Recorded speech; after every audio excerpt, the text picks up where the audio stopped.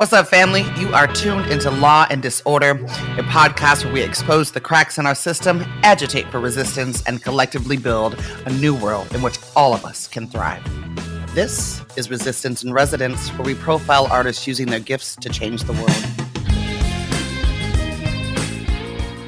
This week's feature is Kev Choice, a longtime Oakland musician, a classically trained pianist, a composer, a producer, and a rapper whose work is political and presented through a historical trajectory of black arts in Oakland. He was once a musical director for Miss Lauryn Hill. He's now a teacher at the Oakland School of the Arts. Kev Choice, thank you for joining us. Thank you for having me. Peace. So Kev, let's start in your own musical background, and we're going to start from the very beginning. What was your introduction to music itself, and then what was your trajectory in the early stages of learning to play? Well, I feel like the introduction to music was really just from family, just being surrounded by, mothers, aunties, grandmothers, uncles, playing music in the home, and not really being formally trained, but really just being trained in the music of the, African-American diaspora, that soul music, R&B, hip hop music, even, some light jazz at the time, but really just hearing music around the house, seeing records, listening to my mom's records, being very curious and just having a connection with the sound and the way it impacted, just my family in general. And then, formally, seventh grade, I opted to take an elective, a piano elective, which at that time, I had a fascination with the instrument, but no formal training or introduction to playing it. And through that class, I began to, learn music theory and also just how to play the instrument of the piano. I would also like to say, we don't really necessarily look at, hip hop as how do we get formally trained in that. But I did have, uncles and cousins who were rapping around the house who taught me how to write bars and taught me how to freestyle, and freestyling with my friends, which is kind of like the formal training of the streets of rapping, with other people and in a community and just spending hours and hours practicing rapping and writing, with friends and community at that age. So that's kind of how I got into the hip hop practice as well. How did all that learning, both outside of formal institutions and also in classes, you mentioned your first piano classes in seventh grade, how did that lead you to be focused into being a professional musician? Well, I think from a very early age, I was definitely dedicated to the mastery of the instrument, like trying to get better, even from the very rudimentary introduction into scales in my first pieces. There was something in me was like, I want to get better at this. I know that the more I practiced, I know that the more time I put into it. And, of course, having a great teacher also came from a very disciplinary aspect of, structure in the classroom of like, this is how we practice, this is how we engage, this is how we respect the instruments, this is how we respect the music. And it kind of gave me an early respect and regard for even just the opportunity to play the piano, and also like the dedication that it took to get good at the piano. So I also had a very strong cohort of friends who we kind of pushed each other. Like, if you're going to learn, 2 pages, I'm going to learn 3 pages. If you're going to learn that piece, I'm going to try to learn this piece. So, Oakland at that time was very, thriving, and young kids really wanted to engage in music and hip hop and culture. And then even in my piano class, there was like that energy around just wanting to get better and wanting to master this craft of piano. So that went from learning that, and then also going to Young Musicians program at UC Berkeley in the 8th grade, where that opened me into a whole wider world of kids from all over the Bay Area who were already young prodigies playing instruments for many, many years, and, studying jazz and studying, chamber music. And that kind of opened my eyes up as well to a whole nother world of dedication at a young age of what it took to be great. So those experiences led me to being disciplined and focused for the music at a very young age. I'm wondering if you can talk about what it was like to be learning piano and be studying hip hop and integrating those two worlds. And also, I'm wondering if you can talk a little bit about what it means to learn piano in a Black tradition. Well, honestly, at an early age, the music that I was playing was very distant and very far from the music that I was raised on. My early piano lessons was, just centered around learning Bach and Mozart and Beethoven and things like that, which is very foreign to me. And although I didn't understand, the history of the composers or the lineage of it, I did appreciate the sound, and I was connected to the the ability that music, the technique that music allowed me at that time. If we think about traditional, African American music, a lot of musicians are coming up in the church and are learning gospel and are playing by ear, or playing jazz and learning from, jazz elders or jazz masters by ear or by root, like the blues and things like that. So I actually had a unique experience, even as an African American musician, of coming up in the classical tradition where I learned how to read music first, where I learned pieces and repertoire before I even got into jazz, before I even got into learning how to play by ear, before I was, playing with bands and things like that. I really learned from a different tradition, which at some point I had to bring all of those traditions together, my African American musical background and the classical tradition. And honestly, it took me a while, as far as like talking about the hip hop aspect of it. For a long time, I kept them very separate. I did not try to integrate hip hop with, my classical training, nor did I try to even mention to my teachers or in a school setting that I was, doing hip hop in my community or on the side or at home or with my friends. Because at that time, those worlds were very separate, and even trying to bring them together, people wouldn't even understand that conversation where I was at. So it took me a while to learn how to integrate both those worlds together, or even have the courage or the mindset to be like, well, how can I even approach this as one single musician who studied classical, who has been engulfed in the hip hop tradition, and how can I bring those together and create something new and different? Well, I'm certainly going to be asking you questions about your own teaching practice a little bit later on in the interview and how you integrate those things. But before we get there, you were talking about 7th and 8th grade. Mm-hmm. I'm wondering if you can talk about the next steps that led you to some of your other gigs and collaborations. I'm especially thinking about your work with Zumbi from the celebrated Oakland hip hop group Zion-I, and of course, your work playing with Lauryn Hill. I came home at the age of 25, with a master's degree, and immediately began just being engulfed in the local scene in Oakland and the Bay Area, which led to my first opportunity, really touring. My first touring opportunity was Michael Franti and Spearhead, and, going around the world, around the country, really for my first time to a lot of these places with that group, and just extensively touring Europe, the United States, Australia. Interesting, fun fact on that tour was also MC Radioactive, and also a young up and coming singer from Oakland as well, Guapale, who did the first 6 months of that tour and then came back home and kind of launched her own career. She was a backup singer for Michael Franti and Spearhead? She was, yeah, she was. Wow. At that time. Mm-hmm. That's early 2000s. And it was at a point where I kind of wanted to branch off from Michael Franti and Spearhead. I came home and actually joined Guapale's band, who had started to perform locally and somewhat in the States as well. Began performing with her for a year. And I feel like during that relationship is where I might have first met Zumbi and the Zion-I crew, and AMP, who were very much closely connected with Guapale, as AMP produced, or co-produced her first hit, Closer.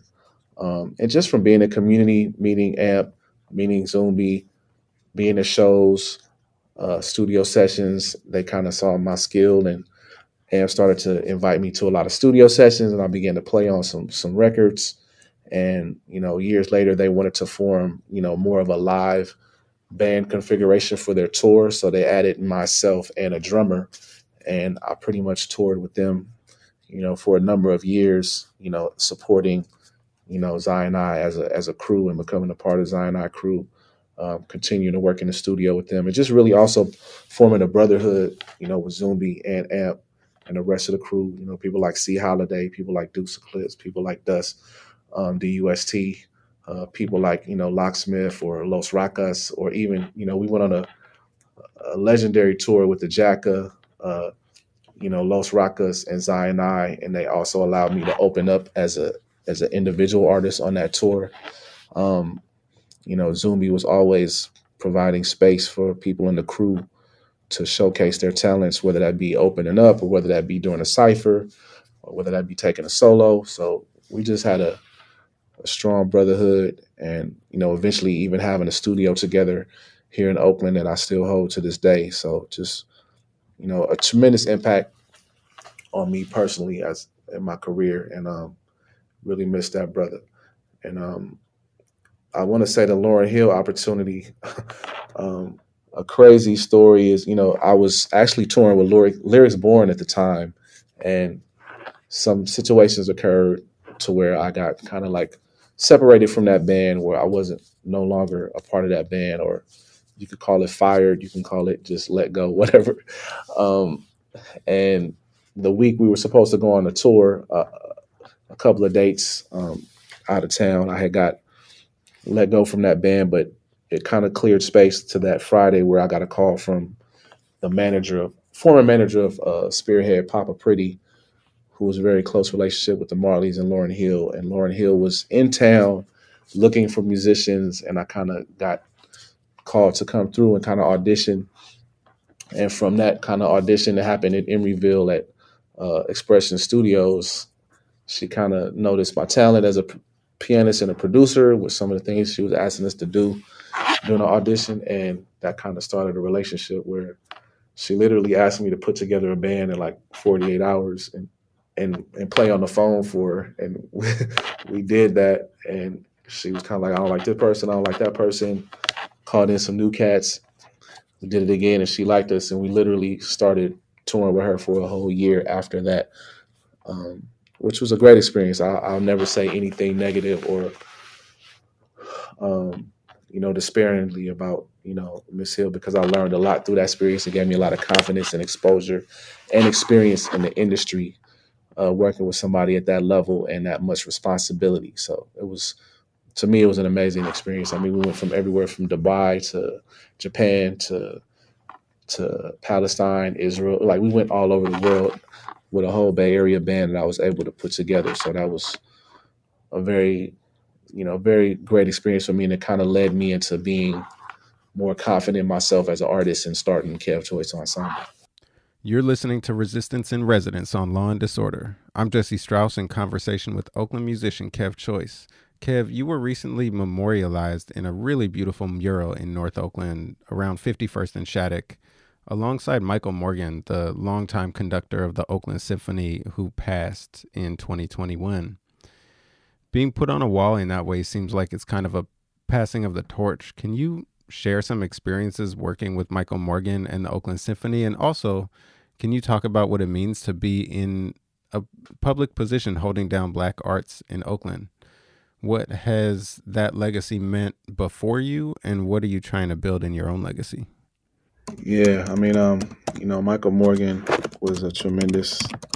a tremendous impact on my career, even, back to high school when Michael Morgan first became the conductor of Oakland East Bay Symphony at that time. He literally went around to all the schools talking to students. He came and talked to my orchestra at Skyline High School, kind of letting us know what he was doing, who he was, him being a, African-American, conductor. It was just really powerful and influential. On to years later where I was actually a member of the Grammy board, and he was at an event, and I was introduced to him by Liz Luke, a great, community member in arts and culture, who was always putting people together and connecting people. And she introduced me to him, and, I think he had heard of me, and he was just like, we should do something together. And I was like, kind of like startled, like, really, like, you really want to do something? Like, I didn't really know what he meant at that time, but that led to us having a conversation and him giving me the Oakland Symphony basically gave me a commission to write whatever I wanted. And he was like, just be true to who you are. I've seen your growth. I've seen your impact on community as a musician. My ensemble had been pretty strong for many years at that time. So he kind of just gave me an opportunity to do whatever I wanted, and I was combining classical and hip hop, soul, jazz into this one piece soul restoration suite, and also dedicated to the roots of Oakland. You know, um, I had a suite, a piece about Huey Newton. I had a piece with all of the Oakland hip hop medley, and also just talking about soul restoration and an overture at 1852, which is basically telling the history of Oakland all the way back to the inception. So he empowered me to be adventurous and to do something that was true to myself and true to Oakland, which was a great opportunity, which led to even another opportunity during a pandemic where he was collaborating with SF Symphony San Francisco, and he pulled me in to do a digital series, Currents, talking more about hip hop and the combination of activism and artistry in Oakland that we're so dedicated to. And I created a piece called Movements, which actually San Francisco Symphony released on their record label, which for a hip hop artist from Oakland is a very powerful and very great opportunity. And a lot of that, all of that was really curated, by Michael Morgan and him, bringing me into these spaces. So it's really powerful. Now to being a board member for the Oakland Symphony, and after he passed, a lot of us in community have had to step up and try to replace that void that he did as an educator, as an activist, as someone pushing forward the culture of symphony and orchestras. And as a Black musician in Oakland, we think about so much of the history, and even in the classical world, thinking about Calvin Simmons and how great of a young conductor and powerful musician he was, and thinking about Michael Morgan, thinking about people like Khalil Shaheed, thinking about so many of my mentors who have kind of passed that torch, and being a part of that mural would just kind of solidify that, and also just made me feel like I had the opportunity here alive to continue to do that work, and kind of inspired me and pushed me to continue to do more. So you mentioned the combination of activism and artistry in Oakland. Your music is often very political, but you've also spoken at rallies and been engaged with community organizing projects outside of music. I'm wondering, how did politics or activism enter your world? Has it been there your whole life? And then how do you integrate it into your music work? I feel like, growing up in Oakland, we've always had somewhat of a eye on the pulse of political activism or social justice. Even growing up as a youth, my high school, we organized walkouts around, Rodney King. We organized walkouts around racial injustice, even as a youth. I feel like coming back after college, something that really politically activated a lot of us, of course, was the Oscar Grant situation. And, that was something that was so dear, so close to us.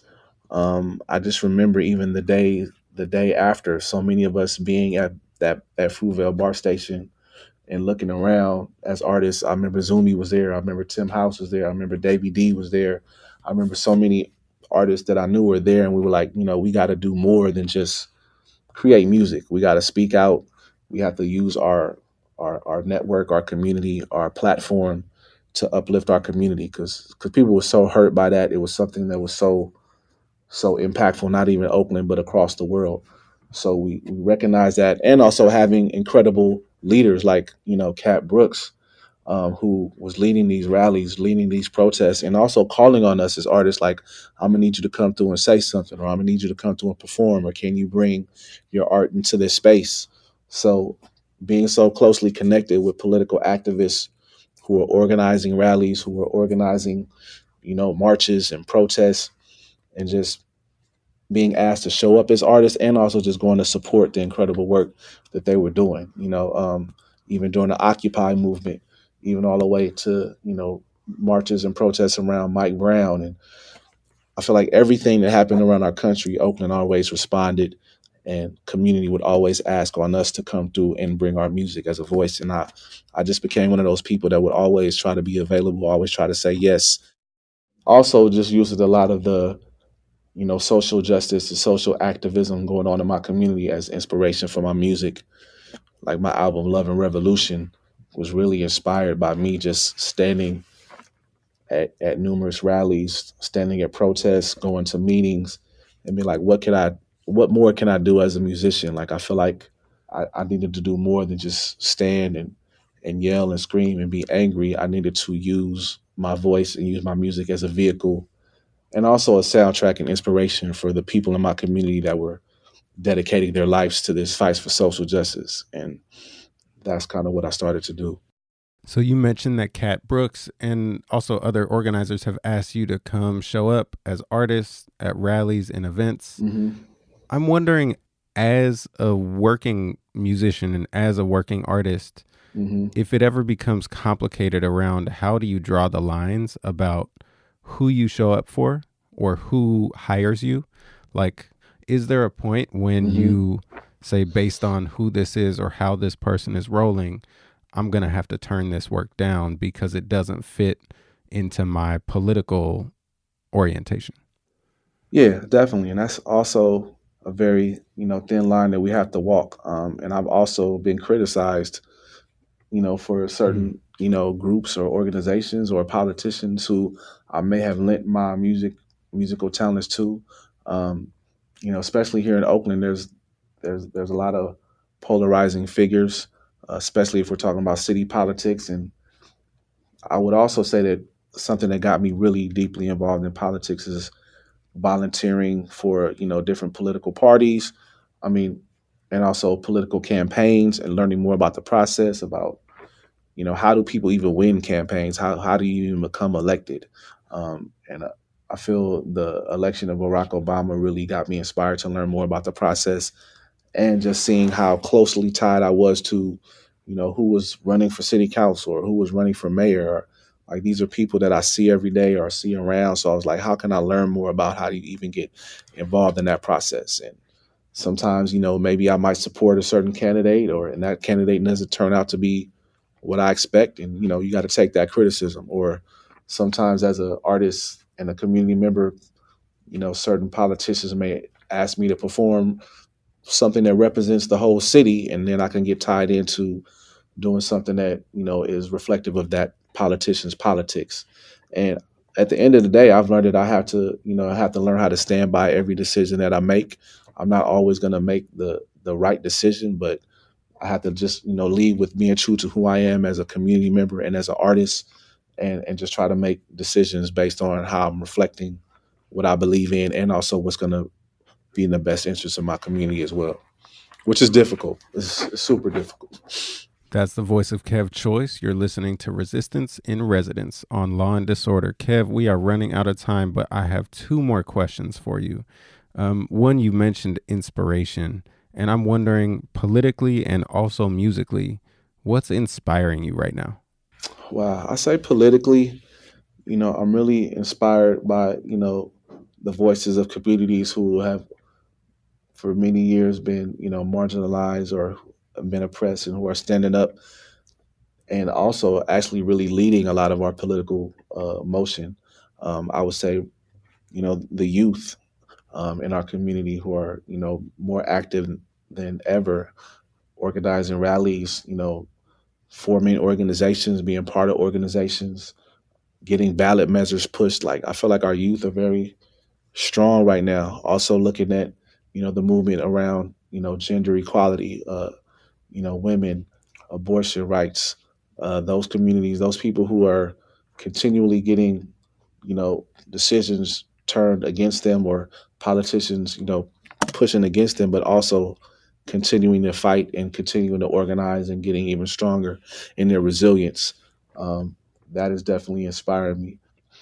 And also just, seeing around the country so many different new leaders stepping in to spaces with new ideas that are not along the lines of political parties, but bringing new ideas, new concepts, and a fresher perspective, which I feel like we really need in American politics in general.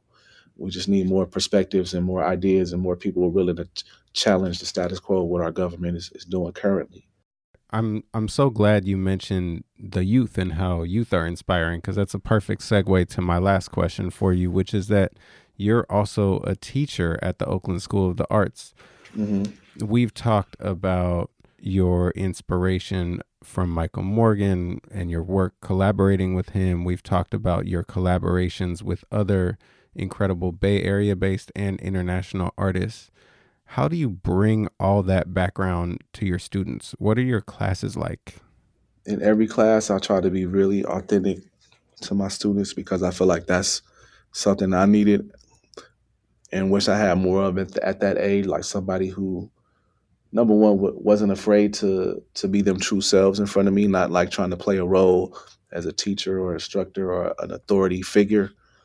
Somebody who's willing to listen to their ideas, somebody who's willing to bring in my day-to-day experiences into the classroom and let them know, like, this is what I'm experiencing as a professional, this is what I'm experiencing as an adult, and these are some of the things that you're probably going to experience as well, and this is how I handle them.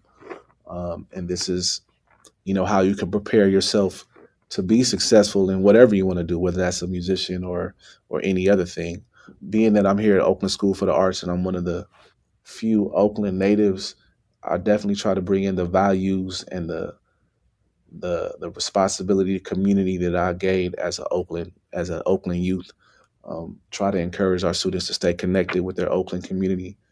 We talk about current events in Oakland or in the world and how that impacts us all.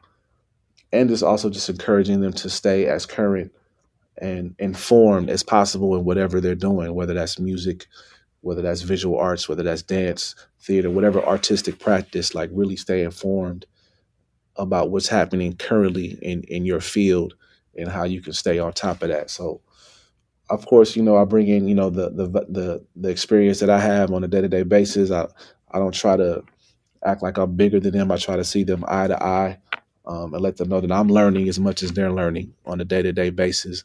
And really, communities grow and this relationship grows when we learn how to learn together and respect each other. So that's kind of how my classroom is. And I try to be fun. I feel like I'm one of the teachers that can, I know what they're listening to. I know what type of music they're listening to. I know what type of clothes they're trying to buy. I know where they're hanging out at because I'm still much keeping my ear to the street. So I try to engage with them on that level as well. All right, Kev, we've got to wrap up, but I'm wondering, what music are you listening to right now and what's inspiring you? Wow. I'm listening to a lot. I always stay listening to the classics. I'm always listening to Stevie. I'm always listening to, Herbie, and I'm always listening to, the jazz greats, Chick Corea, John Coltrane. Also listening to a lot of the new stuff. I listen to a lot of, Kendrick Lamar's new record is really inspiring. A lot of the new jazz artists, putting out, records are really inspiring to me. Christian Scott, people like Marquise Hill, and of course, a lot of the local cats as well who are putting out music. I just try to keep my ear and attention to all of the amazing things that are happening locally and around the world. So I'll be trying to listen to everything. And also the new Kev Choice music that I'm working on, listening to that a lot as well. That's right. I'm looking forward to listening to that too. Kev, how can people follow your work and what are your socials? Definitely, you can follow me at www.kevchoicemusic.com. All my socials are at Kev Choice. That's Instagram, Twitter, Facebook, Kev Choice. And look out for me on TikTok. I'm about to take TikTok over. We got to go there too. You're listening to Law and Disorder. I'm your host, Jesse Strauss, and this has been Resistance in Residence with this week's feature, Kev Choice. Kev, thank you so much for joining us. Thank you for having me. Much love. You've been listening to Law and Disorder, a podcast where we expose the cracks in our system, agitate for resistance, and collectively build a new world in which all of us can thrive. That's it for this episode, family. Law and Disorder is produced at KPFA, that's listener-supported radio on the Pacifica Network. The show is produced by Jesse Strauss and hosted by me, Kat Brooks. Our theme music was composed by Steve Raskin of Fort Knox 5. Our Resistance in Residence theme music was composed by Jesse Strauss. If you like what you heard, please follow us on social media at Law and Dis and subscribe wherever you listen to podcasts. You can also find our content live at 8 a.m. weekdays on KPFA, that's 94.1 FM in the Bay Area. Our show and all KPFA's programs are funded exclusively by you, the listeners. If you're in a position to support us, please donate today at kpfa.org. Take care of yourself and take care of each other. We all we got, fam.